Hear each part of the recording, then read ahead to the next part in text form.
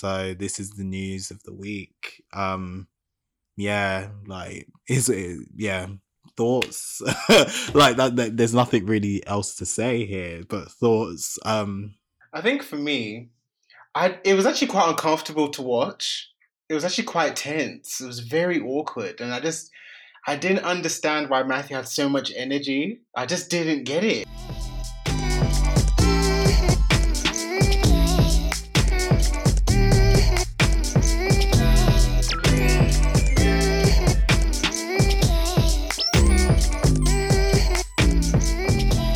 Hello guys, and welcome to a new episode of Don't Let the Stands. You're here today with your host Eads McKenzie and Nicholas Terrell And Chopper. And the gang is reunited after how many months it's been? No idea. It's just been like a blur. 2021, and we are here with season 6, episode 2. How is everyone doing? Just another boring week. I feel like, do you know what? I feel like I haven't really got into the year yet, if that makes sense. We're in March. Yeah. Like seriously, it always takes me a while to like get into the year, and I still feel like I'm in terms of work mode and like what I'm doing work wise, like it still feels like settling in, trying to figure out what the year looks like in that landscape. So I'm still figuring it out, and then I never remember the months of like March, April, May each year. I just don't know why. I just never remember them. And then it's summer, and then just get into the proper swing of things then. But I feel cool. Like I don't feel heavy, like my brain, because I think I said this to Shoppe last week.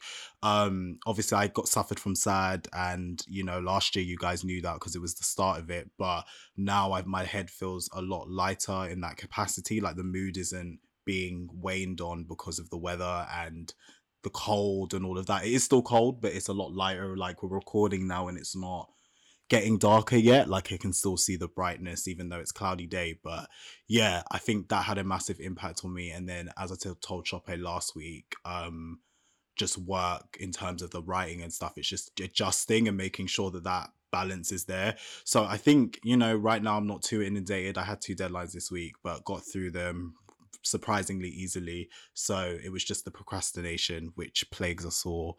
And now we're just recording this weekend, so after this I'm just going to catch up with some documentaries. I watched Tiger Woods' one. The 2-parter on HBO was really good, really, really, really good. And yeah, like all my favorite shows are back. Shout out Franklin. Watching the crack epidemic led by Damson Idris. It's a great show, and I think I'm just happy. I'm in a really good space now, and hopefully this year continues and this season continues to be a good one. So very long answer, but yeah, feeling good. How are you, Eden, and how are you, Shoppe? Shoppe, do you want to go now? Of course you would say that. Yeah, I mean, same old. I'm just here trying to survive, taking it day by day. I'm so happy that we're in March because it means we're inching closer and closer to the end of this tumultuous year. Wait, what?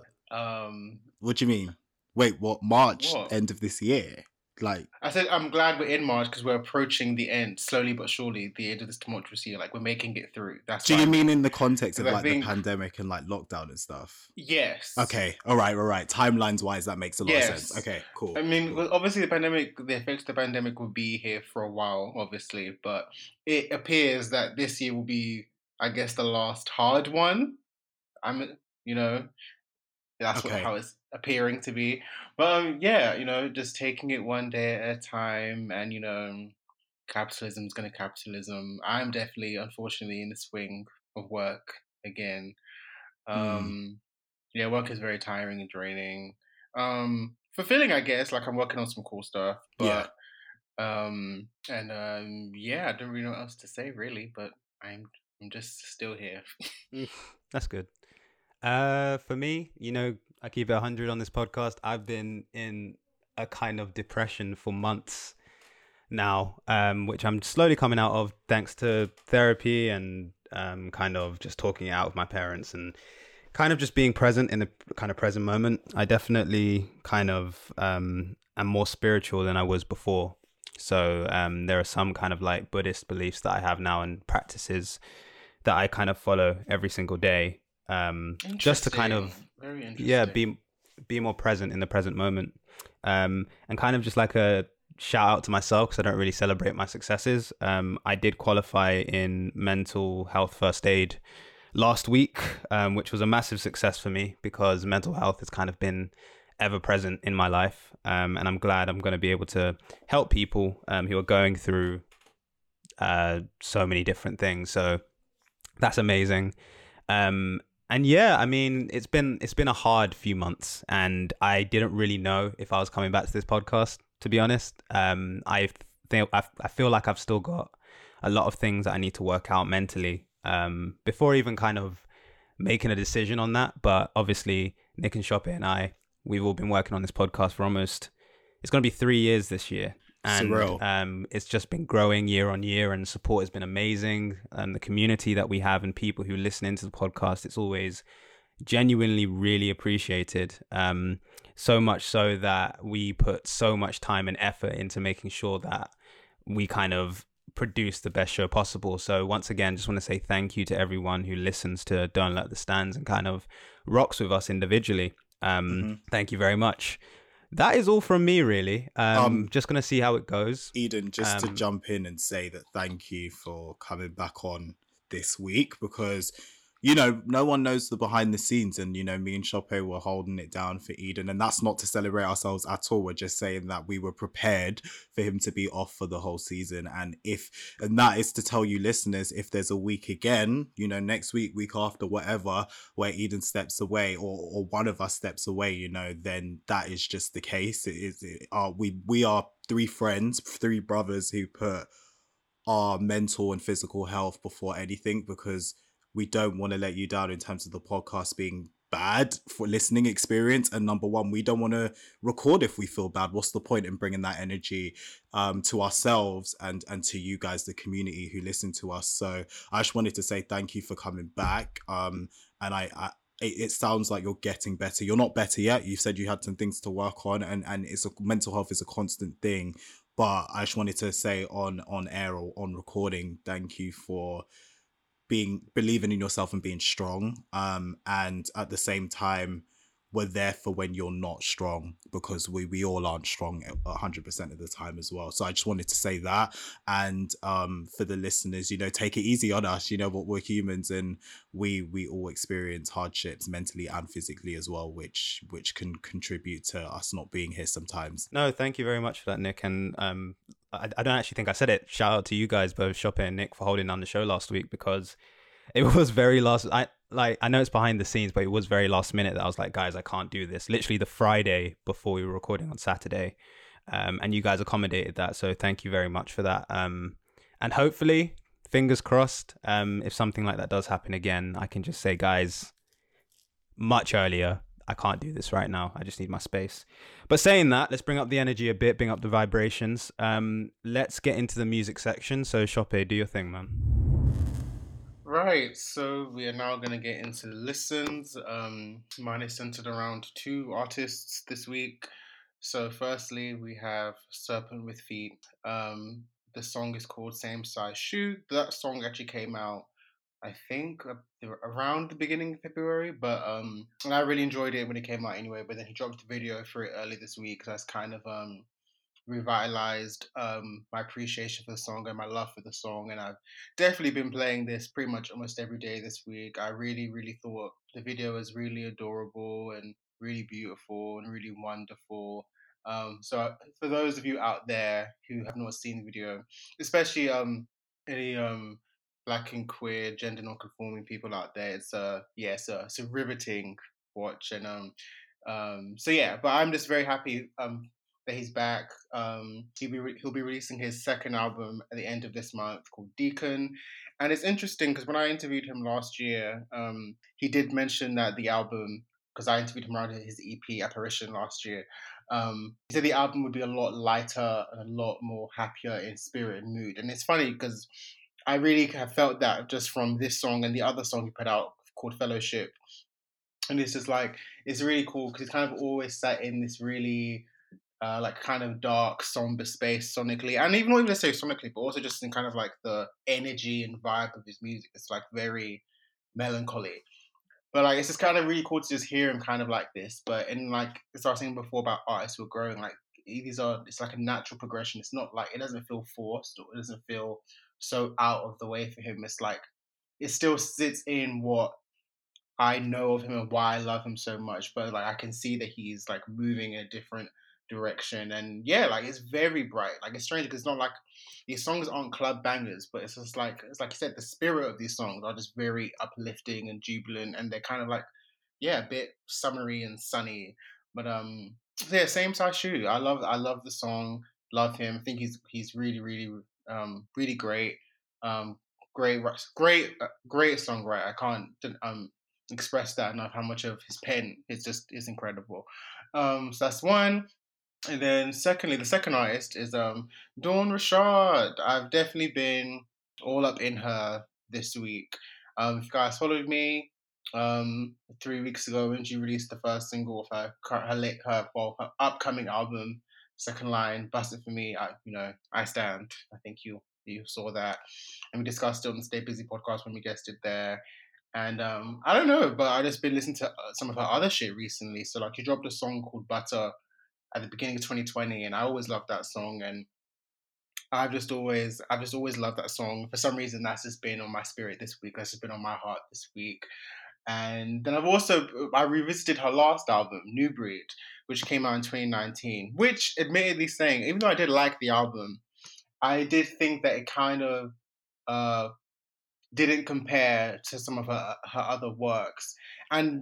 But I was revisiting it this week, 2 years later.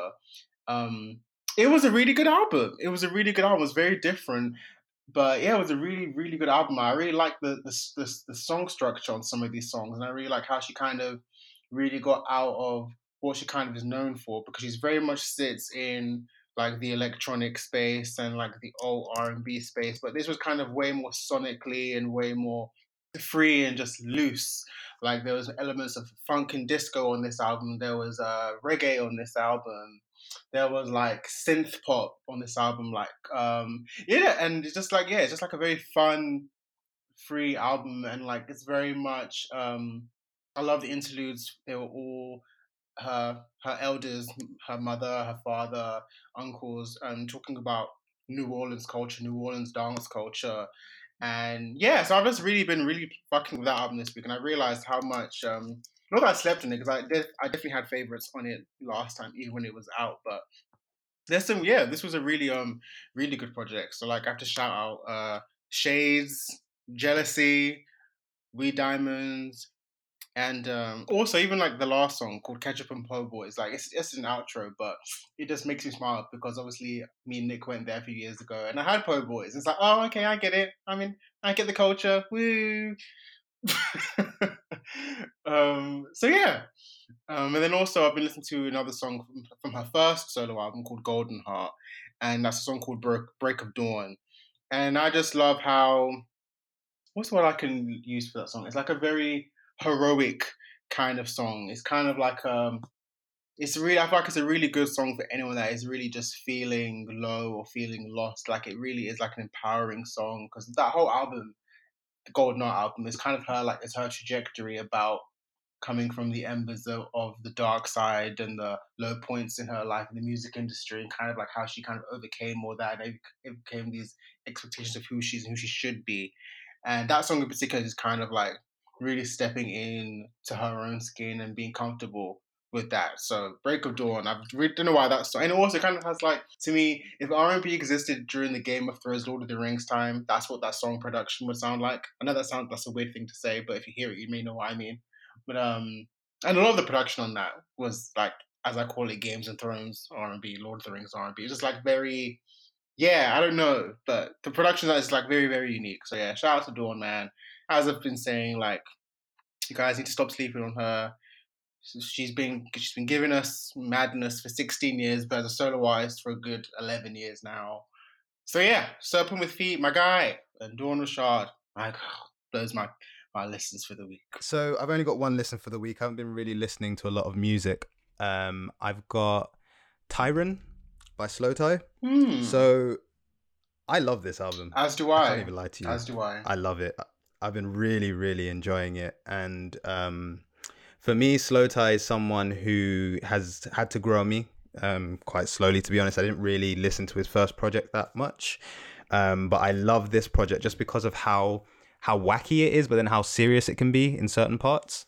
And the music videos are very creative. You can see there's kind of a global appeal to Slow Tie at the moment. And I saw his performance on, what's it called again? What did he perform on again, Shoppe? I mean, he's performed on quite a few places recently.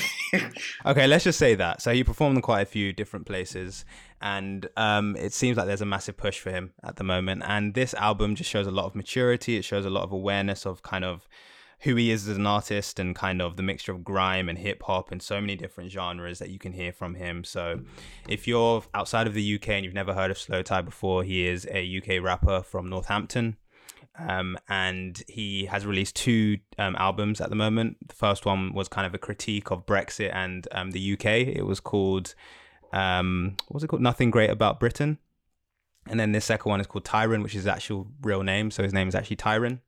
And I would definitely recommend it to you guys. Check it out if you can. If you do like kind of like fun music, check it out. I would say if you like people like Tyler the Creator, for example, and like Odd Future, you'll definitely like Slow Tie. I'm so glad you said that, because when that album came out, so I also enjoyed it too. It came out before we started recording again. I was listening to a lot of Slow Tie and Brockhampton at the same time, and as you know, Brockhampton are undoubtedly children of Odd Future.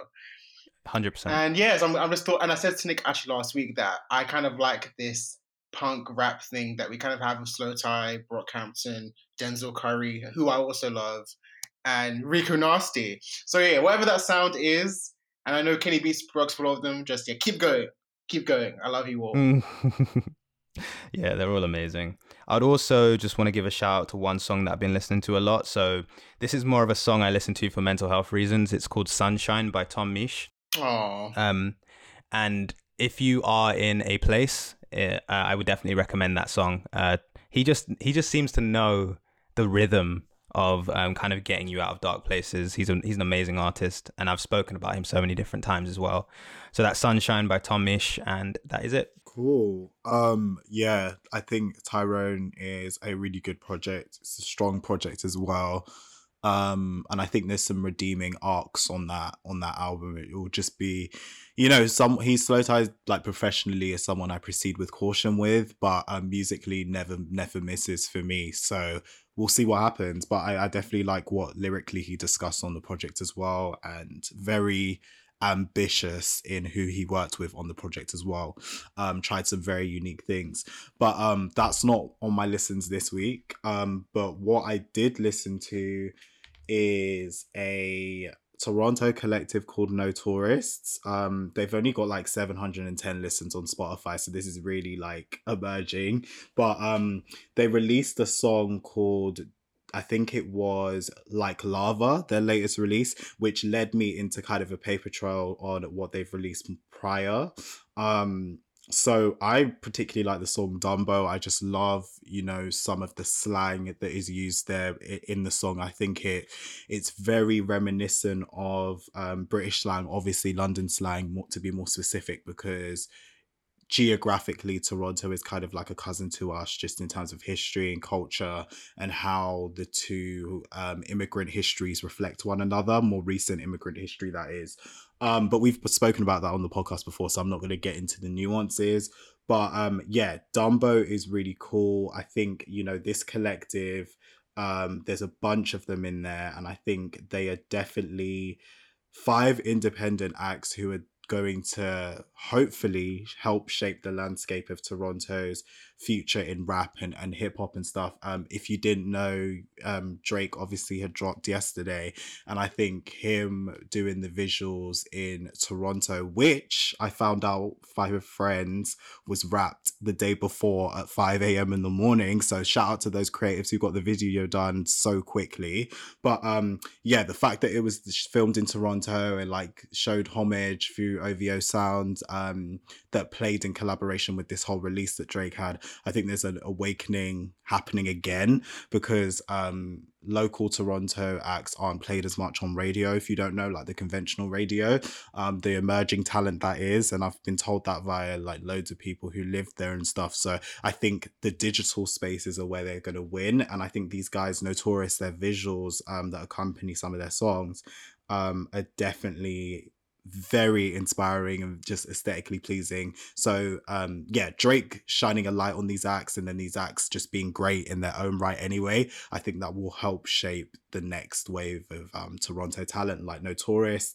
They're inspired by grime, as I said, like obviously like a cousin of us as well, so like you can hear those grime intonations in some of those their songs. And I think, you know, they're just a children of the diaspora in that the world is so globalized now and complexly interdependent that I think that they will only thrive when they, you know, dabble and continue to experiment in the global sounds to which they love and their ear kind of takes privy to. So I think the song that I would highlight is obviously Dumbo.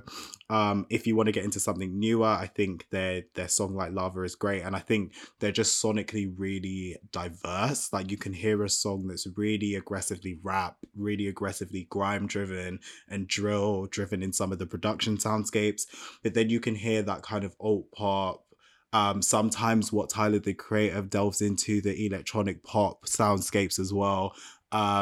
Future sounds as well, definitely in their remit. I could hear them collaborating with the Gold Link in Future. So yeah, I think these are great. These guys are great, and I think, you know, Hair Squared from Ireland is someone they should, you know, consider probably collaborating with in future too. So Dumbo is the direct recommendation, but they've only got like 4 or 5 songs on Spotify. So definitely give them a listen. They've only got 710. You can be like a new listener or something, like follow these guys as hopefully they continue to blow up. But yeah, very intrigued, and I will be watching these guys, like, because every song hits in a completely different way and likens to a variety of genres that I love. So that's what I just love about them too. So that was my first kind of listen of the week. Second is a song by, and I don't want to butcher this name, it's getting so hard to sometimes like pronounce these artists' names. I Am Doechii, I think, and it's on her latest project, Oh the Places You'll Go. Again, just a complete genre blender. One side of her song sounds really ambient, the other sounds like a kind of, as I just mentioned, like a Rico Nasty track that you would hear as well, and something that you can hear aggressively in her early part of this song, Yucky Blucky Fruitcake, is and visually, because she dropped a visual as well in the last 2 weeks, is that Nicki Minaj has a lot of children in this industry, and you'll know that, you know, you can see it in Doja Cat. We've seen it in pretty much a lot of the mainstream rap women that are at the forefront of the sound of hip hop right now. But this particular woman is her direct child, in terms of even how she growls on the record is how Nicki would growl in like a Hello Good Morning, on some of the ends of, you know, I just came up, ended a little, I'm not going to do it exactly like her, but like some of those growls at the ends of her lines. I know exactly what you mean. Yeah, I think anyone who's listened to a Nicki will know, and the eye rolls and the open eyes and the head throbs. Everyone knows Nicki. You know, you've watched the video, you know exactly what she's given. And I think this girl does it in such a unique way. I think she's a blend of an Asian doll, a Nicki Minaj, a Rico. And I'm trying to think of someone. There's someone else in there as well. There's someone else I'm thinking of, but if it comes to me while I'm talking about her, I'll say it. But I think, yeah, she goes from there, and then she goes into kind of as I said, the ambient side of her sound is like a Tierra Whack meets No Name. I think there's a lot of different influences in there, and I really like her. I believe she's from New York. It sounds like she's from New York. I did not do my research before this podcast. I should have. Boo me, but I think she is from there. I will update you guys if I find out throughout the show or next week or something. But yeah, the song is called Yucky Blucky Fruitcake. It sits She's from Tampa, Florida. Oh, she sounds like she's been living in New York. Maybe she's been recording there, but thank you for finding that and fact checking for me. That's even doper because I think Florida has its own unique movement in hip hop as well. If you think back to Trina days, even to what City Girls are doing right now, like there's a complete sound over there that's different. Trick Daddy, like there's so many different sounds in the South, and that's something we need to get to too. So hopefully I Am Doechii can kind of in her future discography show some of reminiscences of that in some of her sound. But this EP is really dope and really expansive. Some of that ambient sound that you get on the second half of Yucky Bucky Fruitcake is throughout the EP as well, which is 7 tracks long. And I think, you know, she's definitely a girl with a story. And I love her narrative arc in this song as well. It just kind of shows how she is, you know, the kind of no friends person in school, but then gets gravitation towards her as she rose as a teenager, and then how her parents were with her. There's just a lot of different narrative arcs there. So I think how she conveyed that is dope. And as I said, the visual and an audio part in the first part of the song will give you that Nicki Minaj flair in there, but then she's still got that distinctiveness of like an alt rap girl, like an Asian Doll or Rico Nasty as well. So yeah, so many influences there. Really love that particular song, but get into the whole EP to know what she's about. And again, she's very early in her career, so it would be great to kind of, you know, follow her and see what happens and see how she grows too. Have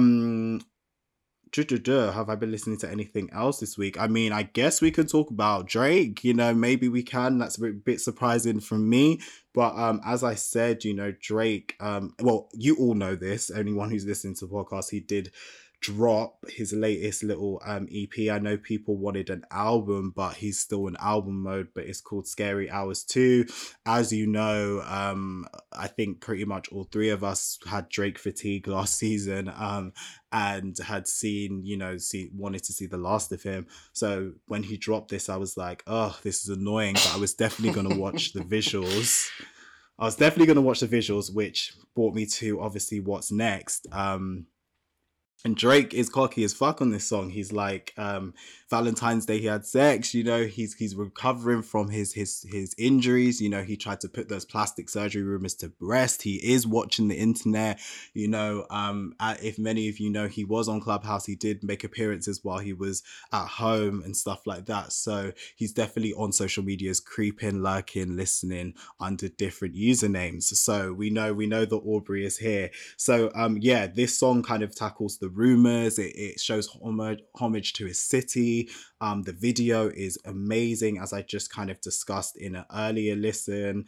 And I think it just shouts out, you know, someone I know, it's even his former dorm roommate. So this is how small Toronto's creative industry is, in terms of, you know, the rappers and kind of who they employ as creatives. So I think that Drake showing love to his city like that, I'm just going to read the director, Theo Scordra. So that might be the person that my friend was talking about. But there's just a lot of extras and assistants, and there's so many people here. I think this is one of the most expansive list of who's involved that I've kind of seen. So yeah, it's a great that they all get shouted out. They're probably going to get their next project off of this. But yeah, there's some really great video girls who were excited to kind of get their chance. And I think the synergy between Views, the album cover, and the shot of him looking down at the, Toronto, whether that was CGI or real, is amazing. I think that image, that pan shot will just be, you know, known for him for years. I think it's one of his better visuals in the last couple of years, to be honest. Him on the trains, you know, in Toronto. I think it's just like, you know how New York rappers, London rappers have so much pride in their visuals. You'd see an ASAP Rocky, sometimes you would see a Stormzy, you'd see all of those highbrow kind of rappers show love to their respective regions. I think Drake doing this in Toronto will show even more rappers that their city is on right now. And I think I saw a lot of people dissecting the visuals like, damn, I remember being there, or damn, I remember being at this location. So I was like, it's beautiful that, you know, they have the biggest rapper in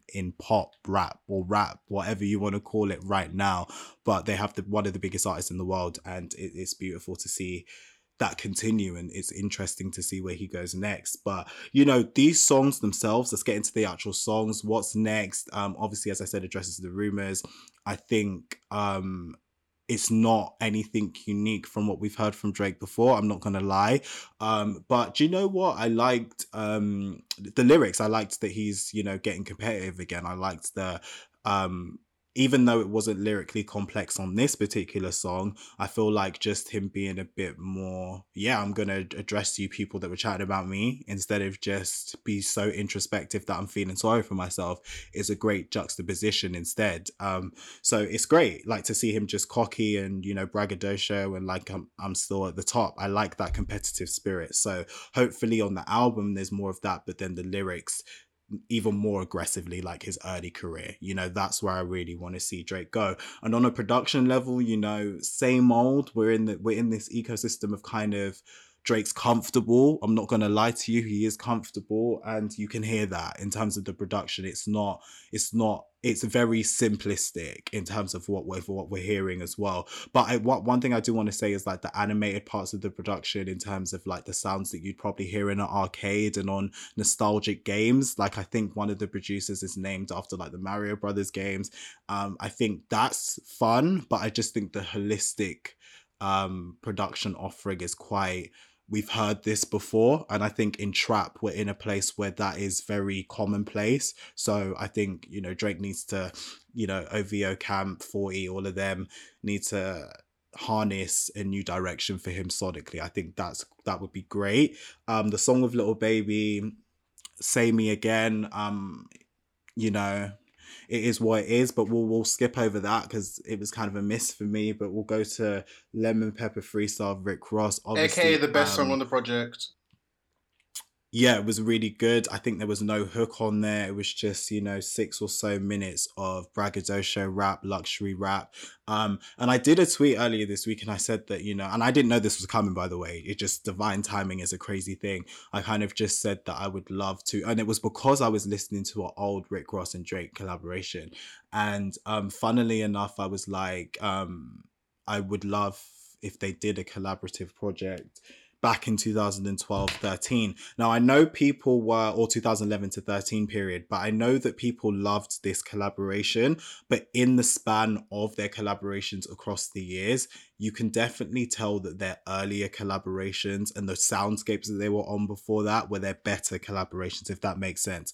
Now it kind of, you know, Rick Ross is Rick Ross. And I said this last week, even when we were speaking about his performance, his recent live performance. But even with, you know, now I think it goes to the problem I just spoke of Drake feeling comfortable. Yes, he was competitive. Yes, he was very intricate in his delivery on this song. But there's still a tugging to me that's like, Drake isn't the same Drake, and there's an old Drake and there's a new Drake, you know what I mean? So I feel like the collaboration still stood and still gave us that remnants of nostalgia, but I'm still like, damn, like a collaborative project back then would have been the cup of tea that I needed. Do you know what I mean? I really would have loved it. And definitely better than that Future one. Yeah, 100% in the timeline of things. But still, you know, I like a few songs on that record, you know, What a Time to Be Alive. But like, I loved that. And some of them for the club, you know, in that setting, definitely, you know, they definitely had a formula for success on some of the singles, maybe like 3 of them. But in terms of Rick Ross and Drake, a project was yearning to be released in that early 2011, 2013 period. And it would have been welcomed with open arms. And I think it would have sold really well because, you know, Aston Martin Music, there's a whole list of collaborations that they had during that period. The one with Khaled back then, which is the one I think I was listening to on Tuesday, and just felt really nostalgic back then. But I think Lord Knows, Free Spirit. Yeah, they've have a whole album, to be honest with you, if you brought it together at this point, because they just make so many appearances, either with other parties or just solo together. So Drake and Rick Ross are a collaborative force, and I think that song, you know, on this EP was welcomed, but I just need Drake to get a bit more competitive again, and that is the reason why I wanted him to go on a longer break, because I think he would have found some re-inspiration to kind of take us. But I'll tell you one thing, it was better than Demons, and it, you know, I think hopefully this album sounds a little bit more expansive. That's the one ask, because on 3 songs, if I'm like, damn, like if this is a whole album, I'm gonna be bored. There's something to be said. But the positives are the Rick Ross feature, his cockiness, like on the first song, um, and the visuals that kind of took us to Toronto. Those are the 3 positives. And he had a good rollout with OVO Sound Radio, which I kind of said around the Toronto artist feeling validated, you know, and he played some grime acts, he played some dancehall acts, some reggae acts. So a whole eclectic mix of who he's been inspired by. So, you know, Drake is, you know, the rollout, the OVO sound needs to stay because it's one of the only platforms putting on for his hometown right now. I think he should really consider making this a staple. I think he could culturally gain even more significance if he continued that radio station in a real professional capacity, because that could change some artists' lives, especially back home where he's from. But yeah, that is a bit of a first listen for you. It was only released yesterday. And Drake isn't completely annoying me right now, which is shocking. 2021, the year of surprises. So we'll see if the album comes later this year, hopefully early next year, but knowing Drake, it will drop in summer at some point. So we'll see. But we'll head into news unless any of you wanted to talk about this project or any of the ones that I mentioned, but we can segue into the news if not. I just want to say that I was pleasantly surprised by the Drake EP. I was like, when I saw it released, I was like, ugh, again, you're back. Yeah. Then I saw Yeah. okay, it's only 3 songs, fine, why not? And I played it. The Lil Baby song was a bit meh for me, but the first song and the one of Rick, I was like, okay, I really enjoyed them. I really liked it, and I still think I don't want to hear from him till 2023, but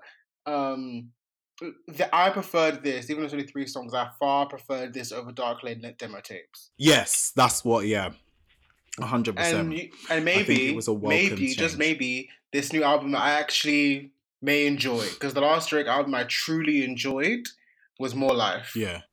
So there's been a few projects in between that. So clearly, in that time, you've kind of, you know, grown a bit bored of Aubrey Graham. So, you know, Aubrey, you know, you're not going to lose the fans. I saw some people calling this a classic within minutes. So, you know, your position in music is still intact. You know, you're still Aubrey. You know, Toronto, you've probably reinvigorated with the visuals, so they're on side for the next album. But you know, I loved, as I said, the synergy to views and the artwork. I was like, yeah, chef's kiss to the directors on that visual, because, you know, I just want legendary visuals now. I really want to see some real creativity and some legendary visuals. So, and I know in his trailer for this album, there was synergy between all his projects. So hopefully we're bringing great Drake back, and there's some elements there of the Drake we know and love, whoever that is, for all of us. But let's head into the news of the week. There's some items this week that we have to discuss. So the first of which is taking us to the West Indies, you know, Jamaica. If you didn't know, obviously we tweeted it out. Believe it was Shoppe tweeted it out about Bunny Wailer. If you don't know, a Jamaican instrumentalist, artist, one of the forefathers, alongside, you know, the group The Wailers, and of course Bob Marley, Peter Tosh, etc., etc. A Grammy winner, a great, just, you know, a proponent of reggae music, you know, an architect, a founder, you know, just the guy, you know, or one of the guys. But, you know, it's sad to report, you know, but hopefully at peace and at rest. But he died on the 2nd of this month. And he was aged 73, I believe. And, you know, it's sad news. You know, we saw the world mourning, we saw Jamaicans mourning. The reports came from Kingston, Jamaica themselves. And, you know, I think this is bittersweet, because when someone is older, even though he's not old, like the 90s, but, you know, still 70s, you know, it's you want someone or the elders, whether they're generational or familial, but you want them to be at peace and at rest, especially when you see pain and stuff like that. But at the same time it's like, wow, like legacy, but at the same time it's celebratory because the legacy with reggae that was able to be achieved in the time it was is great. And you think to the architects, as I just mentioned, the Wailers, the group, you think of Bob Marley, you think of the lineage that came from the island and the Caribbean at large. And I think so much was done, so much was done. So to say RIP is bittersweet, and hopefully more sweet. I want to take away the sweet components from it. But Wailer died at Andrews Memorial Hospital in the Jamaican parish of St. Andrew. And it was complications from a stroke in July. So the complications continued, of course, and led to the eventual death. So as I said, that bittersweet pain, because I've seen older relatives, in the hospital suffering from things of this nature. And it's like, you just kind of want them to go. You kind of just want them to go because it's like, how much is life worth if it's so much pain? You know what I mean? So Jamaica's obviously Prime Minister, Andrew Holness, also paid tribute to Wailer, calling him a respected elder statesman, of course, of the Jamaican music scene on Twitter through a series of tweets. This is a great loss for Jamaica, he said, and for reggae, undoubtedly. Bunny Wailer will always be remembered for his sterling contribution to the music industry and wider Jamaican culture. So I definitely am saying RIP, rest in peace is the first thing. But I just also want to say, thank you to the people who've come before us and for the contributions that you have given us in the industry as well. I think there are so many albums that I could name, but there's lists on lists on lists on lists of releases. Like some one thing about the older generation, they're going to release loads of projects. If you know how many albums Prince, for example, released, you'll know that some of these discographies can be really expansive. And I think there's over 20 projects on here that were released. So this is a real artist experimenting. So I just want to say, RIP to one of the greats from back home, and you'll always be a generational figure and a legend, in Jamaican community and the world at large for close fans of the genre of reggae, So rest in peace, and this is a celebration. So I applaud you and your contributions just as a person and as a musician. So if anyone else has anything to say, jump in. I'm thinking of Chope and then I'm thinking of Eden. So both of you, whatever you have to say. So I was having a conversation with my dad recently about Jamaica in particular, because I was saying of all the countries that I've been to, Jamaica is a place that has a certain type of energy about it. Like it's always alive. Because we were talking about COVID and what's going on in Jamaica and how people are still going out and people are kind of like still kind of just getting on with life and stuff out there. And like when I think about Jamaica, I just think of how alive it is because of the music, because of the culture, because of as a people, we're very energetic and our spirits are very full. So when it comes to losing a great, someone who contributed to a culture that is so global, how Jamaica as such a small island is able to influence so many different sounds and artists, you have to kind of pause for a minute and kind of appreciate the fact that this was someone who left an impact on the world. And we all have our own purposes and are here for a reason. But I think the way we look at death in light of someone stepping fully in their purpose, we need to understand that it is sad, but at the same time, he lived a very full life. He was able to give to his people and create a foundation that allowed a lot of people to come after him. And I think that's amazing. I think what he's done and what his music will continue to do is something that will forever be in my heart as a Jamaican. and in my families and kind of around the world as well. I don't think we ever will forget the kind of contributions that Jamaica as an island, but also the Wailers and Bob Marley, all of these different people who are no longer with us have had. And I just want to say thank you to him and to his spirit. I wish him the best crossover possible. So yeah, those are my thoughts. For me, I think when this news broke, I initially first off thought about my dad, because the Wailers as a group and as solo artists were staples in my childhood and me growing up. Even though I'm a Nigerian, my dad is a massive fan, massive fan. Like CDs in the car, vinyls in the shed, like I said, as a group and individually. So they've been a part of my life for a very long time, and it definitely instilled very positive memories and just arguably my earliest memories of music, to be honest, and amongst other artists as well. But definitely Peter Tosh, Bob Marley, Bunny Wailer, and the Wailers as a group. And I didn't realize till reading the news that he was the last surviving member. I didn't realize that. I was like, oh wow, all three of them are now no longer with us. And I also just want to say thank you for your contributions, for your music, and the legacy that you've left, and also just the culture that you were able to popularize on a worldwide global stage, because the Wailers alongside Toots and the Maytals and Jimmy Cliff and those other brilliant artists were really responsible in making reggae music and ska music the worldwide force it is today, that it would later inspire so many wonderful artists that have come after them. And I actually just want to shout out Bunny's, because obviously we could talk about the Wailers, and I actually said on the Dats account that my personal I love the Kaya album. I love Dexter, Catch a Fire, also these classics albums, but I don't think people spoke enough about Bunny's solo work.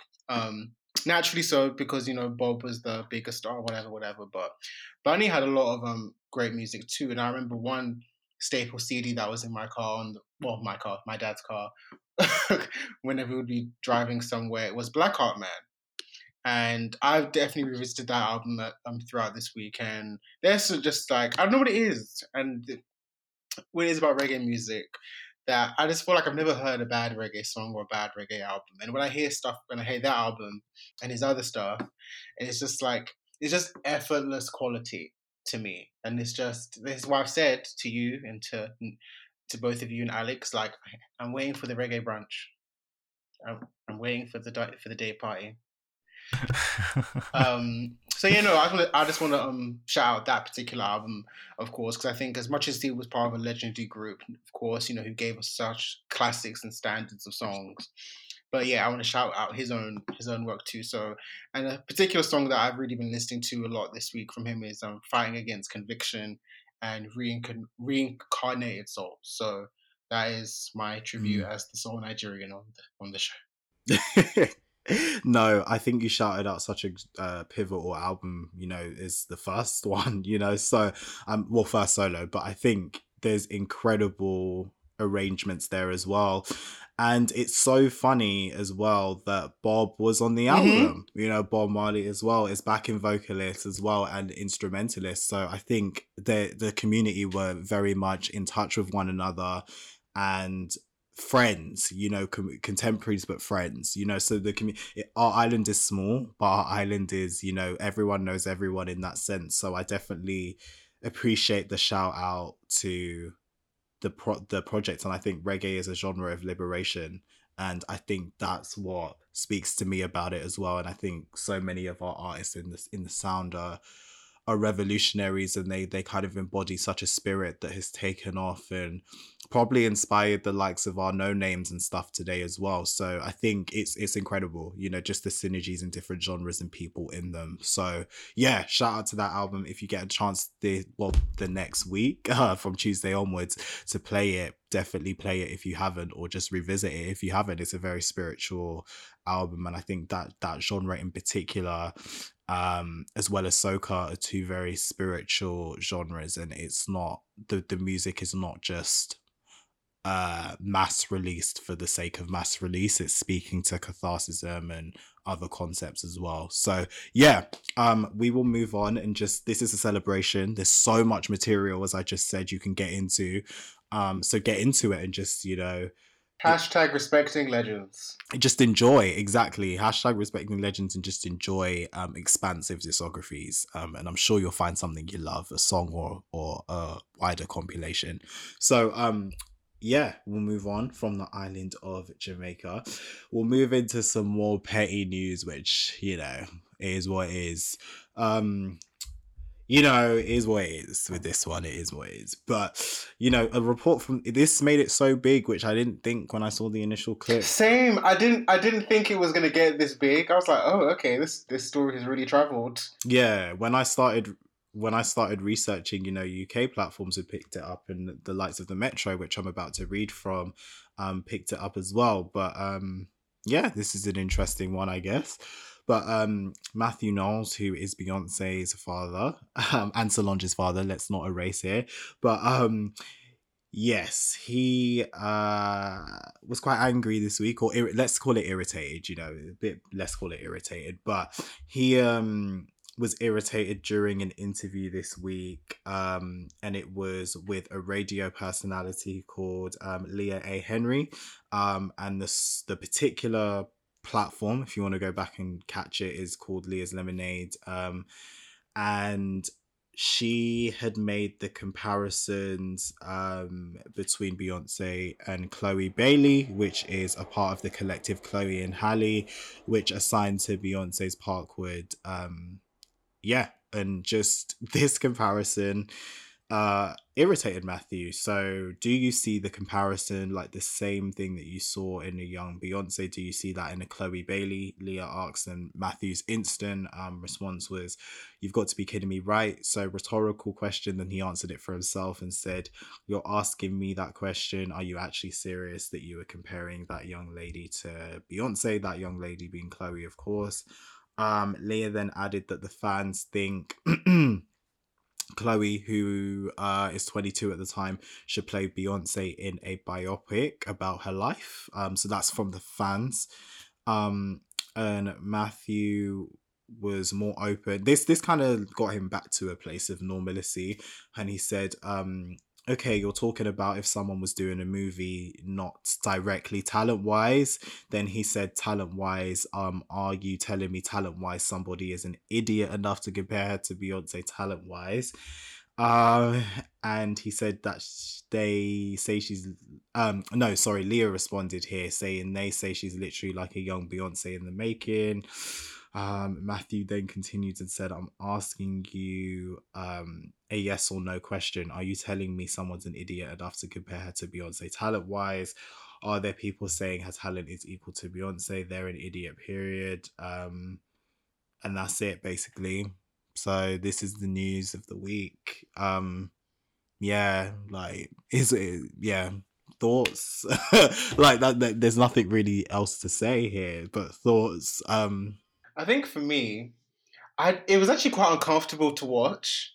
It was actually quite tense. It was very awkward, and I didn't understand why Matthew had so much energy. I just didn't get it. It was just like, it wasn't an insult. It wasn't putting down, and I think first and foremost, I don't think he realizes that your daughter manages and mentors this young lady. So it's not like it's some completely random person. It's like this is someone Beyonce is closely associated with.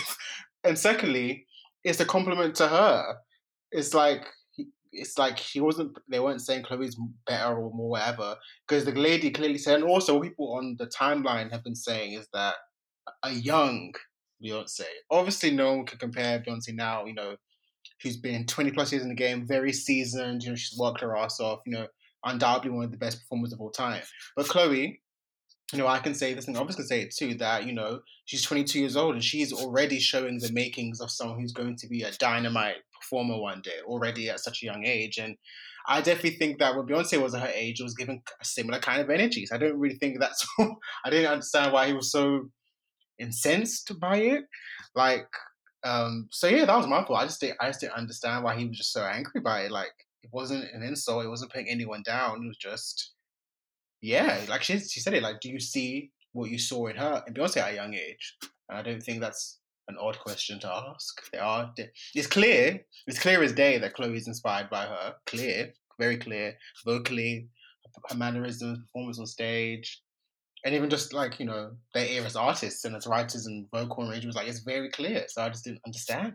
But that's my thoughts, you know, Matthew Knowles, you know, do you? Maybe he was just having a bad day, to be honest, because like it does seem a bit kind of confusing about him having a reaction like this. He could have just said no, but he didn't. So in terms of I'm guessing the question is, do we see it? Like, all three of us, do we see it? For me personally, I don't pay enough attention to Chloe and Halle's career to actually comment on that. But like Shoppe said, there is a connection between Beyonce and Chloe and Halle because she manages them and they're signed to her. So I don't know, man. I feel like part of this is he got offended because of the amount of work he's put into Beyonce's career. So he's making it more about him than it is about kind of Beyonce and the work that she's put in to become the kind of the legend that she is. So I don't know. It's a bit of a weird reaction, but what can you do? Imagine if it was in person. That's just the energy was just, oh, whoa. Yeah, it's very weird. I think it's a weird one because I think with Beyonce, whether you're her family or not, there's this weird attraction. And I think I was saying obsession as well at the same time. But I think there's a weird kind of attachment, I'll say, with her, in that there can't be a discussion around people that are in the same ecosystem as her. Whereas like there's Michael comparisons every minute. I've seen the press releases there are every minute. There's, you know, Janet Jackson comparisons. There are so many children. Even Tinashe, we know, is a child of Janet directly. There's so many Madonna associations. There's so many Whitney associations. Ariana, Mariah. There was that whole thing when Ariana was coming up. So it's kind I'm glad you said that. It's weird. Like Beyonce isn't a crown jewel that will never be topped or compared or anything like that. Do you know what I mean? It's so weird. Like the fan obsession and the family obsession with her. Obviously, family personal. We're gonna get it. You know, that her mother and her father were very pivotal parts of her career. She would not be Beyonce without her parents, of course, every step of the way, up until a certain period, and just her work ethic. Funnily enough, I was watching a Tiger Woods documentary, and his father was incessantly obsessed with his career. Like, from the time he was like 4, it was just this obsession. Like, but yeah, back then, parents, the MJ and Janet kind of thing, like the parents were very in their kind of children's kind of careers and stuff. Justin Bieber we can think about as well.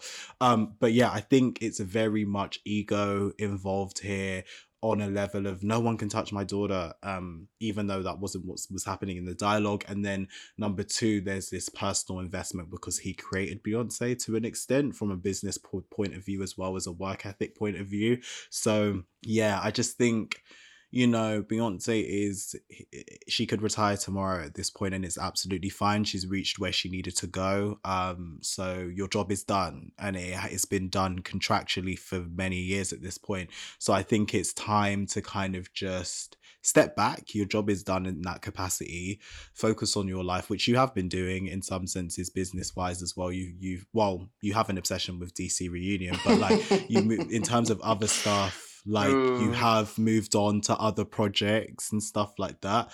So I think it's time to just divorce yourself of the personal and emotional attachment that comes into the business. Obviously she's your daughter, but the business side of Beyonce, it looks very weird in the light to me. And it's like, you know, legends can be topped in terms of talent and kind of material. You know, that's what time is but that's what time leads to sometimes, you know, people superseding some people, and Chloe isn't by no means near that feat just yet or whatever, but you know, there's comparisons to it's just a comparison, and I think his mind's kind of went to the next thing, and it's like, is she the next? It's not saying that, it's just saying that there's some influences there between the two of them, and there are, you know, from vocal arrangement to staging, and I'm sure she's probably integral to their staging in some senses, or maybe even if it's just a WhatsApp group, because I know she uses WhatsApp groups to do some performances. You know, when I spoke to Jack all night, like he said that. So maybe they send WhatsApp pictures to Beyonce, like, is this the video great? Like, is this arrangement cool? And she just does a thumbs up kind of thing. But there's a relationship there. There's a personal, there's a business relationship there. There's an investment in the development of a Chloe and Halle, and I think we've seen that through their last album and indeed their other projects that they're doing right now too. So I don't know, it's weird. Yeah, it's very odd. I just want to add on 2 points that you made that were really good. So with the whole, people, legends can be topped or whatever, like, even if that was to happen, it doesn't take away from what that person has done. You know what I mean? So, like, there are people who have paved the way for other artists and went on to do bigger and better things, at least in a commercial sense or in a grand scheme of sense. But it doesn't take away from what the originator does. It's like their impact is still felt. And once again, that's why people will forever do their research, but like, oh, but the root is that. So if Chloe does whatever one day, surpass Beyonce, no one will ever not say that the root, the influence was Beyonce.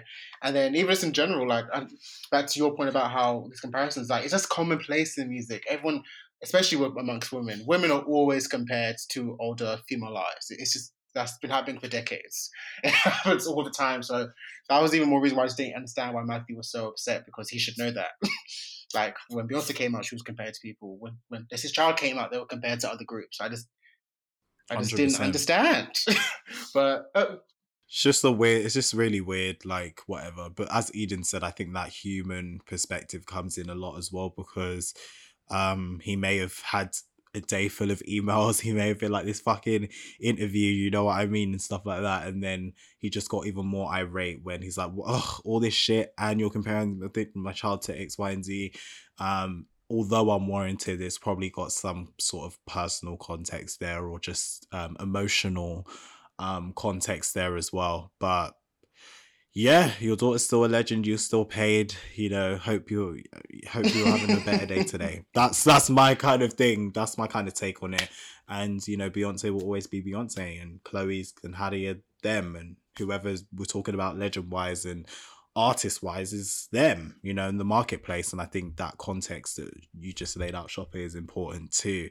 So yeah, I mean, this story is harmless, really, isn't it? Like, it's harmless, but it's just interesting, the reaction. But Matthew, relax. I think that's the main sentiment. Just relax.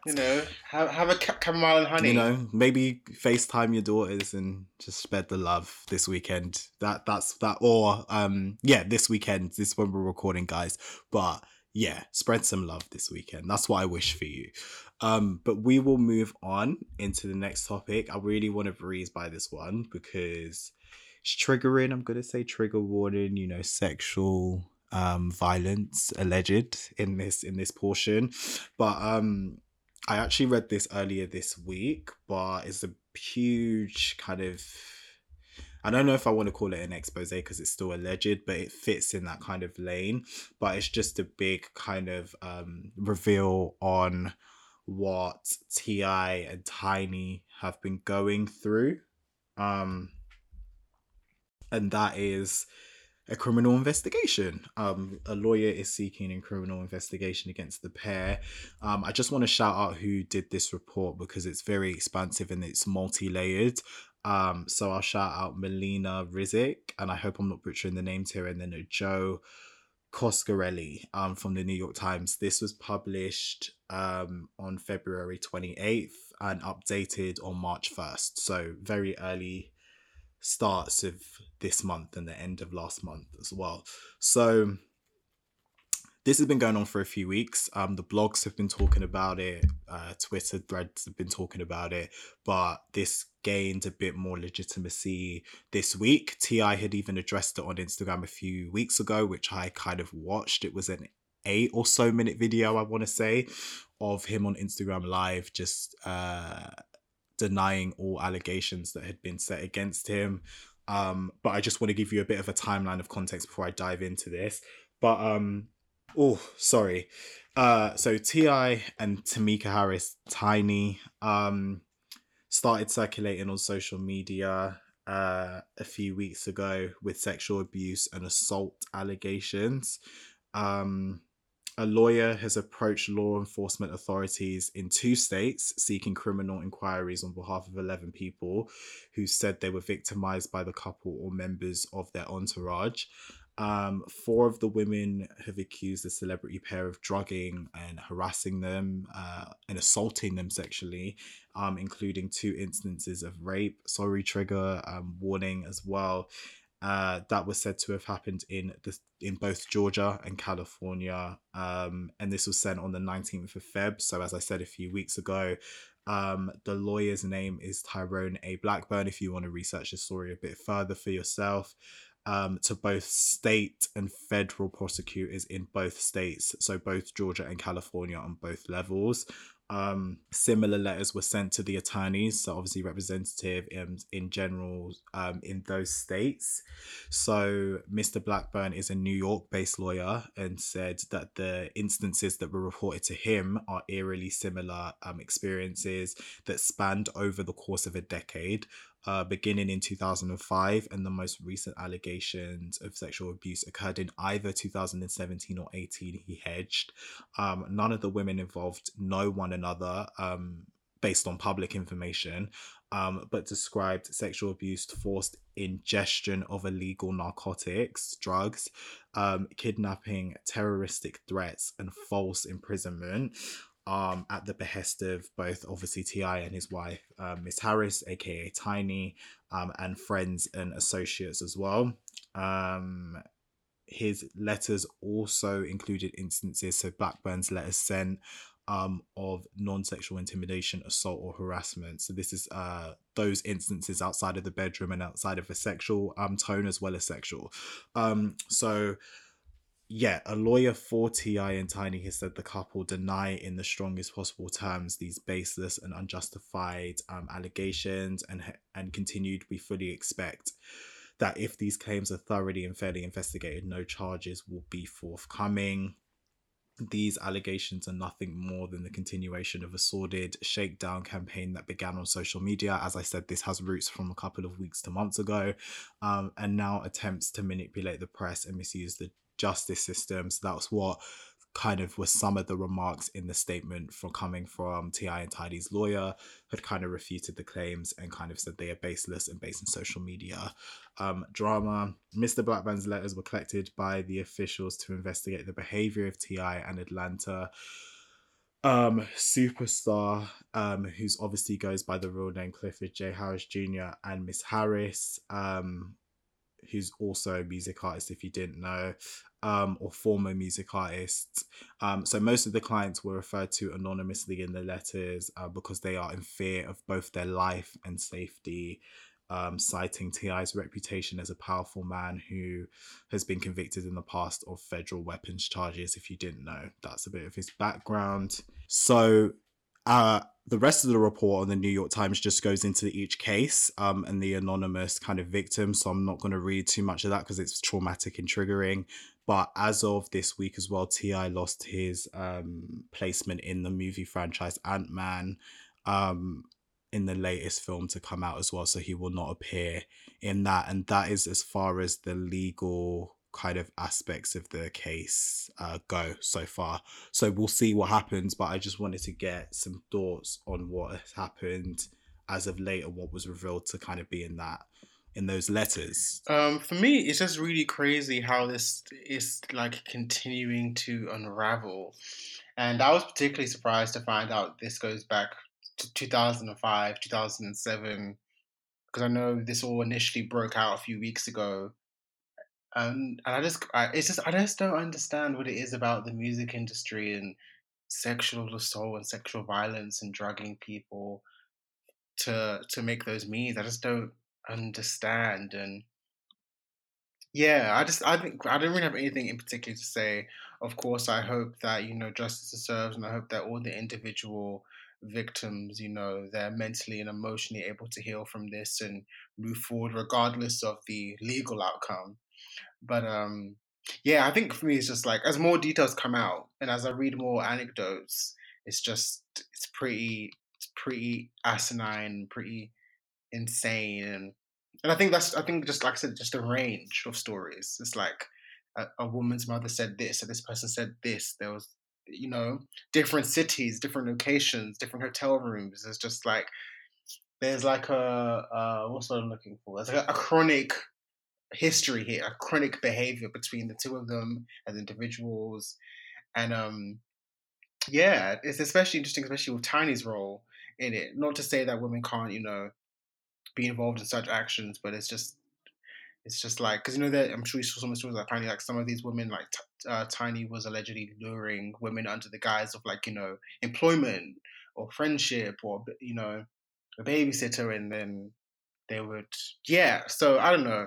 Those are my thoughts. I know that Eden didn't want to comment on this one.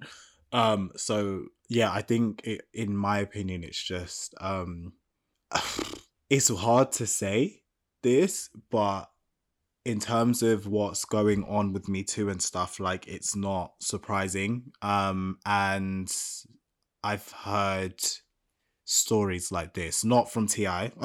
We're not going to put any allegations out there, but this is all alleged, by the way, just making sure, any professionals that are playing this podcast right now. But yeah, I've heard stories like this in music and wider entertainment, so at this point I'm kind of numb to these stories as well. Like I think if we look at like what happened with TMZ and R. Kelly and the videos of these girls in the houses and all of that over the years, and how that was treated, and that was laughed at before Me Too. Let's keep it a buck here. Let's be really cognizant and honest with ourselves that was laughed at, and people were making light of the situation and making memes of the situation. And I'm not saying that was everyone at all. I'm just saying that was definitely a part of the conversation, So I think when it comes to these kind of things, I'm just saying that the lineage of sexual violence, sexual abuse in the music business and entertainment, because we know Hollywood had the Me Too moment first in the last couple of years, and with things like On the Record and R. Kelly's documentary as well, we've seen it come to the foray in the music business and be reinvigorated again. So we have so many figures in music, and I know there's so many stories which are now being plastered over in the background and covered up and hidden, because at any waking moment, at any given day, Me Too will continue out. This is a light that's not going away anytime soon, now that the torch has been lit aflame. So multiple figures are covering up right now and paying people to tell to back them in the event that stories come out in the coming weeks, months, years, etc. So for this story, in my opinion, there's no smoke without fire. Obviously this is all alleged at this point, but there's no smoke without fire. So I'm sure that there'll be some more details to come. And hopefully we'll find out some of the truth. I still think the extent of which we may never find out, like the true magnitude of the situation. But yeah, I just, at this point, from execs to rappers to women in rap to accomplices to publicists to whatever, like I think to publications, we saw the Fader, what happened a couple of years ago with the Fader and stuff Pitchfork like that, Complex one. as of late, exactly. So I think there's a lot of record producers, people in the background. I think there's a lot to be said, and I think just experiences that I've had in the music business as well, and certain parties I've been at and stuff like that. There's I always say there's a spiritual feeling that you have, and there's been situations I've been in where you just know evil is happening either in the room or adjacent. So I've always tried to personally remove myself from those situations, but money and power only exacerbates what's already there, doesn't it? So that's all I can say. But yeah, we haven't had it yet, but I think we're slowly but surely reaching a Me Too moment for the music industry. Like there's been isolated incidents. Oh, Shoppe, we're in there. We're in it. The path is here. Like, do you know what I mean? It's just about who's it's about who's next, in my opinion. I think it's in hip hop firmly, pop slowly but steady. But I think in hip hop specifically, we have reached the moment. I think it's not going away. It's only going to accelerate in the next couple of years, months. To be honest, I think there'll be more stories. But what I mean is that, yes, that's what I'm saying. Like, so it's definitely there's been moments of it, and it's kind of been like it's kind of been a bit sporadic in terms of. But what I mean is, like, when it happened in the acting world, it seemed like, remember that time? I can't remember even what year it was, but there was like a time you were literally hearing about random director, this person, random actor. Like, it was like a daily thing. We were hearing of a new person, a new story.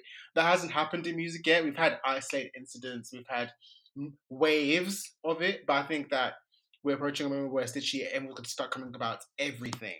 There's like this producer, this rapper, this singer, this record label executive. Because, even someone, there was even a few rumblings about L.A. Reid some years ago that kind of got swept under the rug. Oh yeah, he's on the record. He's on. If you watch that documentary, he's there, and he did. Well, allegedly, he did. If you play that documentary, I'm disgusted personally, and there will never be a moment where I personally talk to that man. From what I heard, there's stories about Diddy. Yeah. So, and Diddy has a lot of demons in his closet.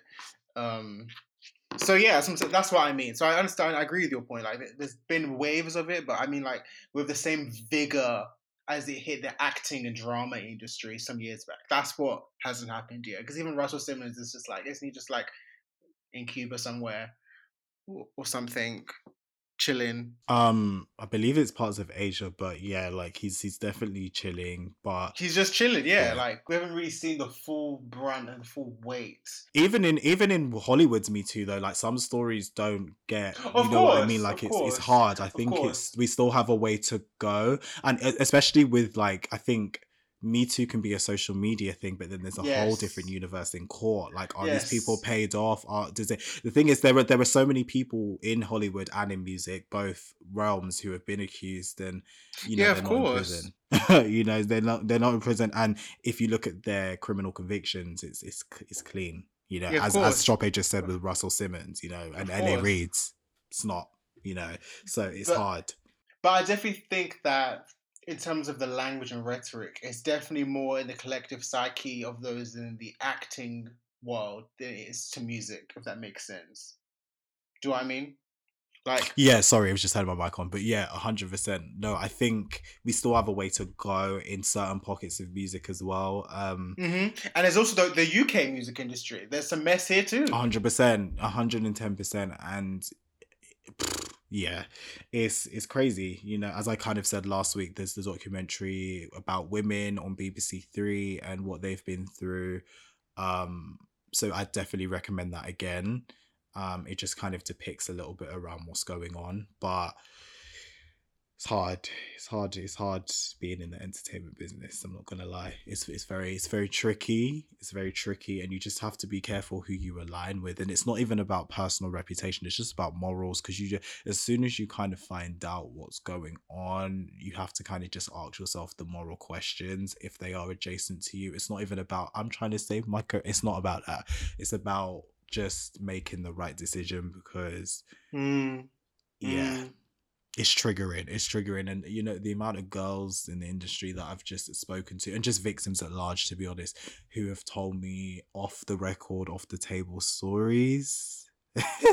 Yeah, this isn't even funny. I'm just laughing because it's so disgusting, but like, yeah, there's a lot going on. And even if we think about the language when some of these accusations come to light, I'm thinking about Ambush and Ray Black, that whole Twitter exchange and the Instagram exchange, and just the Dutch stuff. The mental. But even in this specific example, the mentality of Ambush, because that was a situation that was proven. The aggressor in the situation admitted via Instagram, and then later admitted via a statement himself, that the events had happened at YouTube Black's party last year, and the just the cognitive dissonance in not being able to realize the behavior that was happened and why it was wrong in some of the rhetoric. I was like, okay, there's some fucked up individuals in music, in life, period, to be honest, because this happens outside of fame and celebrity, but in music we're seeing, and entertainment, just a lack of cognitive dissonance in the fact of when your actions are wrong, you not understanding quite the wrong in that, and that's the worrying part, because some people are very aware um in what they've done, luring girls in, luring boys in, luring whatever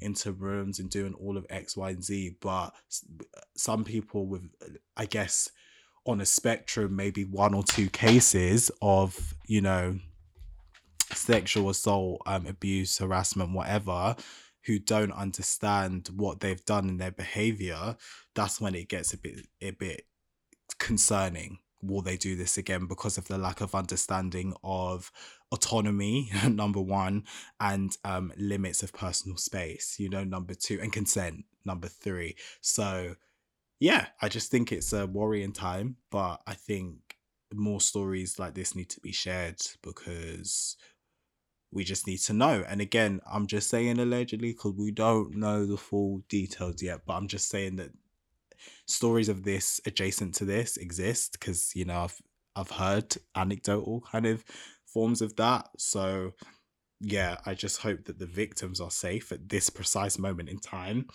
and that they're not being threatened or harassed, and feel at liberty to kind of get their justice served. So yeah, we'll keep an eye on this case if anything comes out during the season. But yeah, that's the T.I. and Tidy case. Okay, on to the next topic. So this is the last topic, business. So we're not in the realm of like trauma or death and stuff, guys. We're back to just some news, which I don't know if I have a lot to say on, but this is on Hove, Jay-Z, Mr. Carter. Square. So Square is a company, a financial services led company, and it has led it into discussion and formal agreement with Tidal for 297 million USD for a significant majority ownership stake of the business Tidal. So existing artist shareholders will be the remaining stakeholders here. So that, I think it's, if I'm reading this right and understanding it right, when Tidal launched, the likes of like Madonna, J. Cole, there were so many artists on stage with Alicia Keys, with Rihanna, Beyonce. Yeah, just a load of, I think those artists will have their remaining stakes, as well as artists who couldn't make it who have some stakes in Tidal. So yes, Tidal will now operate independently within the Square business model alongside the Seller and Cash App ecosystems as well. So it now kind of sits amongst these kind of entities as well. So that's interesting. According to the company, the acquisition extends Square's purpose of economic empowerment to a new vertical, which is for musicians now. The media release added that artists are entrepreneurs with a dream and deserve access to systems, tools, and financial freedom to reach those dreams at every stage in their career. Tidal board member and shareholder Sean Carter, aka Jay-Z to us, is expected to join Square's board of directors subject to the closing of the transaction. So he's now moved away from Tidal and moved into the larger entity of Square to sit at the board holder directors kind of level of the table. In addition, Jay-Z, all of Tidal's artist shareholders will still, as I just said, sit at the behest of Tidal. They will still gain royalties, they'll still gain all of this in the Tidal ecosystem. So that just changes the kind of dynamics, so it's Square and then the artists, and then Jay-Z joins Square, the wider business, that make it kind of hierarchical. If you're looking at things in a hierarchical sense, that's what's happened essentially. So Square executive Jesse Doroguska will serve as interim lead of Tidal after the deal closes. So then he'll step into kind of a Sean Carter role, if that makes sense, in terms of directing the company. So the completion of the transaction will be subject to standard regulatory approvals. If you don't know, in finance, this is just all the background checks, ethical, all of that kind of stuff, legalities, and it will close actually still this year, which is shocking as well. So in the next quarter, so quarter 2 of 2021. Square was primarily advised by Gibson, Dunn and Crutcher LLP as legal advisors, and Tidal was advised by Reed Smith LLP and Cummings and Lockwood LLC. So this is all legal information and background details. That's how the deal was like negotiated in the background, if that makes sense. And Jack Dorsey, co-founder and CEO of Square, said this on the kind of cultural moment that's happening with the two businesses coming together. It comes down to one simple idea: finding new ways for artists to support their work. And Jack Dorsey of Square said, "I knew that Tidal was something special as soon as I experienced it, and it will continue to be the best home for music, musicians and culture." And Jay-Z then came on Twitter for the first time in, I believe, around 2 years, and tweeted publicly, and he kind of said, "This partnership will be a game changer for many. I look forward to all this new chapter has to offer. Artists deserve better tools to assist them in their creative journey. Jack and I have had many discussions about Tidal's endless possibilities that have made me even more inspired about the future. This shared vision makes me even more excited to join the Square board. This partnership will be the game changer for many. I look forward to all this new chapter has to offer." So there's a lot of different backgrounds around Tidal. If you want to read this, Music Business Worldwide has a full comprehensive report on all of this, including some of the initial part owners of Tidal, so you can get the list of who's going to benefit here too. And obviously Jack and Jay-Z have been seen pictured together for years, so this has clearly been a partnership that has been on the works for kind of years as well. So this is the news. What do you guys think of the Tidal acquisition, and Square as a business, if you guys are aware of Square and what they do? So yeah, I'm gonna pass the baton to you two. I think this is a very interesting acquisition. I think the way the music industry is going and the direction that Jack Dorsey was heading in to begin with are slowly starting to align. A news topic I saw and thought I would bring up, and it's kind of weaved its way into this one, was Kings of Leon have recently released, or are going to release, their latest album in the form of an NFT, which is, I'm trying to think of a way to explain this. It's like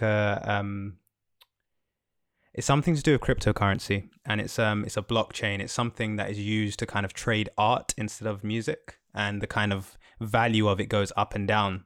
And the reason I mention that is Jack Dorsey, as a CEO for Twitter and Square and all of these different places, has been looking into cryptocurrencies for the longest time. And if you're aware, his competitor, Mark Zuckerberg, launched Libra for Facebook around a year ago. So I think with music, NFTs and the way that we kind of get involved with music is going to become more important. And I do think that this purchase of Tidal is going to kind of lead towards more blockchain technology being involved in the music industry. And I'm excited for that, to be honest, because it gives more opportunity for smaller artists to kind of manage their own music, handle who gets involved with it, and the contracts are slightly more they can be slightly better depending on if you know what you're doing. So I'm excited for this, to be honest. Tidal as a platform has had a very conflicting message, I find. It used to say it was for the artists and all of these different types of things, but there were some kind of questions around, okay, it's for the artists, but how much do they actually make, and all of these different types of things. And I don't really know a lot of people that use Tidal in the UK, but when I used it, I wasn't really happy with the UI. But I do think as a company, it kind of has grown and it's reached its point where it needs to be acquired now. And I'm glad it was Square, of all companies, that decided to acquire it. I'm trying to think if there's anything else that I wanted to add to that. I think Jay-Z as a businessman is someone who kind of sees opportunity and realizes where the music industry is going. And I think this decision was a really smart decision. I do think he's just going to continue to benefit from it, especially if my prediction is right and blockchain does get involved at some point. With Jay-Z knowing how to trade art and all of these different types of things, I do think this is a great acquisition. So we'll continue to monitor, but yeah, that's great. And shout out to Kings of Leon, because they're the first band to actually use blockchain technology for their music. And what that means is we will see more artists kind of using it and seeing if it benefits them. So we'll see. That's all I have to say. Yeah, we've seen with NFTs, we've seen a lot of artists in the last couple of weeks start to sell art and other products on these platforms that host, NFTs and everything. And, drawings, music, art, as Eden just said, can be traded in this format. And it's, you can't replicate an NFT, to be honest. So these can't kind of be they can't be sold for lesser value. They can't be duplicated. They can't kind of like, I'm thinking of the analogy of like DVDs and like all of that back in the day, getting your bootleg DVDs and stuff like that. You cannot do that with this. It's kind of like with an NFT, the artist who's hosted it first can kind of get shares every time it's sold and reacquired. So there's a lot that's going on in the NFT supermarket that maybe Square will get involved with, and maybe Tidal will be the first digital streaming platform to host NFTs, So that will be definitely an interesting direction. And we'll just, we'll continue to see if more people sign up now that Square's jumped in and acquired it. So, Yeah, because I do know that Jack Dorsey was experimenting with blockchain technology in Africa. I can't remember what part of Africa, but he went to Africa to kind of look into it and figure out the best way to use that technology. So we'll see what happens. This is all kind of prediction for now, but with the direction that kind of Twitter's going, because Twitter was actually going to be put on a blockchain.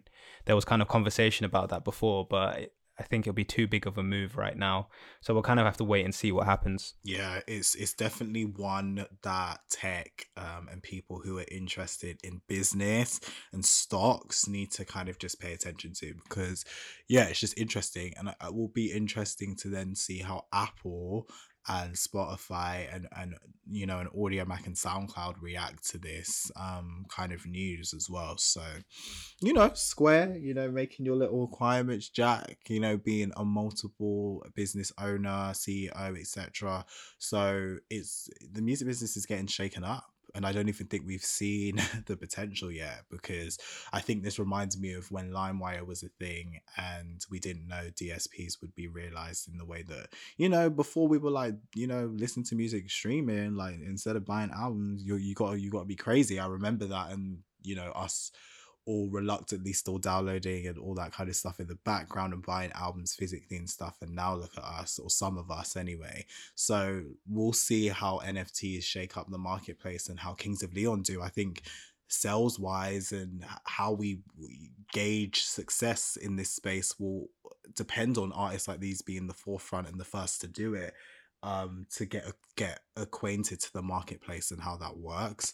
So yeah, NFTs, Square, Tidal, the game is yours. Let's see what happens. I'm not gonna lie, I don't understand what this means, but good for all parties involved, I guess. Do you mean the purchase of Square for Tidal? Yes, and I don't know what this means for artists, because Jack's saying this is going to be revolutionary for artists and ownership and some other jargon, but I was like, okay, whatever you say. I use Spotify, and I will continue to. I think there's a massive cash injection that comes with the acquisition. I think Nick said 290 million or something like that. So if that investment is going into Tidal as a company, I'm hoping it will give more leeway for artists to receive more from their streams. The likelihood is it won't, because usually when companies receive more money, they go from the top rather than down, upwards. Sorry, other way around. So I agree with what you're saying, or what I think you're saying, where you say you don't know how it's going to affect the artists. But I think with time, we'll see. Because in terms of the three main streaming platforms, Tidal does kind of pay, I think it's the most. It's one of the healthiest out of all of them for the artists. Out of all of them. In terms of all of them. But but even saying that, like 10% of nothing is still nothing. So like artists still need to be paid more. And this is why I'm saying that NFTs are going to be monumental, because the way it works is, like Nick said, like a stock, for example. So you may buy it, but the actual value of it goes up and down depending on kind of its importance and how it's interacted with and all of these different types of things. So I am excited for the future of music technology, because I do actually see it benefiting artists a lot, and also the people who want to use it. I think, if I'm being completely honest, I think streaming is dying. And what I mean by that is I think there's this kind of clash between artists and the consumer as well. Like, artists aren't earning enough money from releasing these projects, and they're trying to find hacks around like earning money from their music, like releasing 50 track albums every year and all of these different types of things. And it's degrading the actual quality of music. So there does need to kind of be some form of innovation at the moment to kind of make a difference.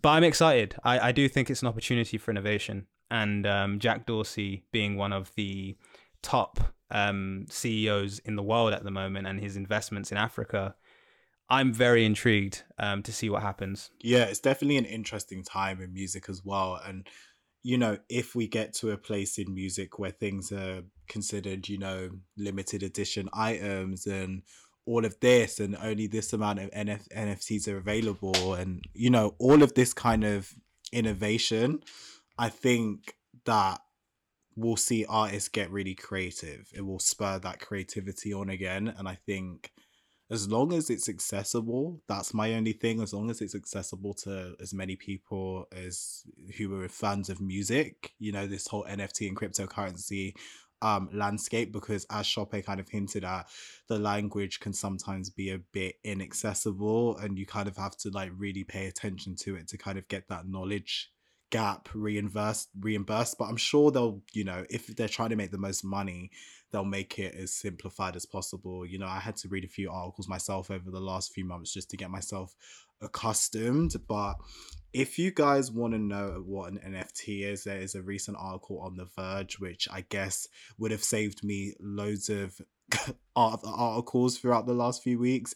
It's a really easy read, and it just kind of explains, you know, what NFTs mean for music, or could mean for art, and just larger concepts of life. So if Tidal does start to get in the NFT universe, as they've just got acquired, you'll understand what it means and be ready for that transition. But don't be scared by these terms. I think just read the articles that come from tech authorities, and watch YouTube videos, and definitely just pay attention to this acquisition as it continues.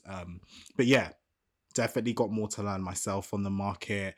But that Verge article is a good place to start on the topic of NFTs for you guys if you don't understand what that means. But yeah, was that our last topic? That is. We've kind of breezed through these, actually, to be honest with you. Like, very easy, well, not easy, but very digestible and easily readable articles in terms of like what's happening, if that makes sense. But obviously some hardships in the topics. But we're done. We're done. Wow. Okay, within the hour and a half. Look at that. So guys, that was the end of the episode. If you got to the end, could you just send us a quick message saying respecting legends or something along those lines, just so we know where you got to. It's been amazing being back, and thank you to everyone who was kind of waiting for the podcast to come back. I guess we could say this is kind of the first episode, all three of us back together. But at the same time, it's been amazing coming back, and I'm looking forward to the conversations we have on this season. Please don't forget to rate and subscribe us on Apple Podcasts, so DATSPOD, and you can find us on all streaming platforms under Don't Alert the Stands or DATSPOD. I'm Eden. You've also got Shoppe Showerton and Nicholas Tyrell, and that will be all for today. Peace.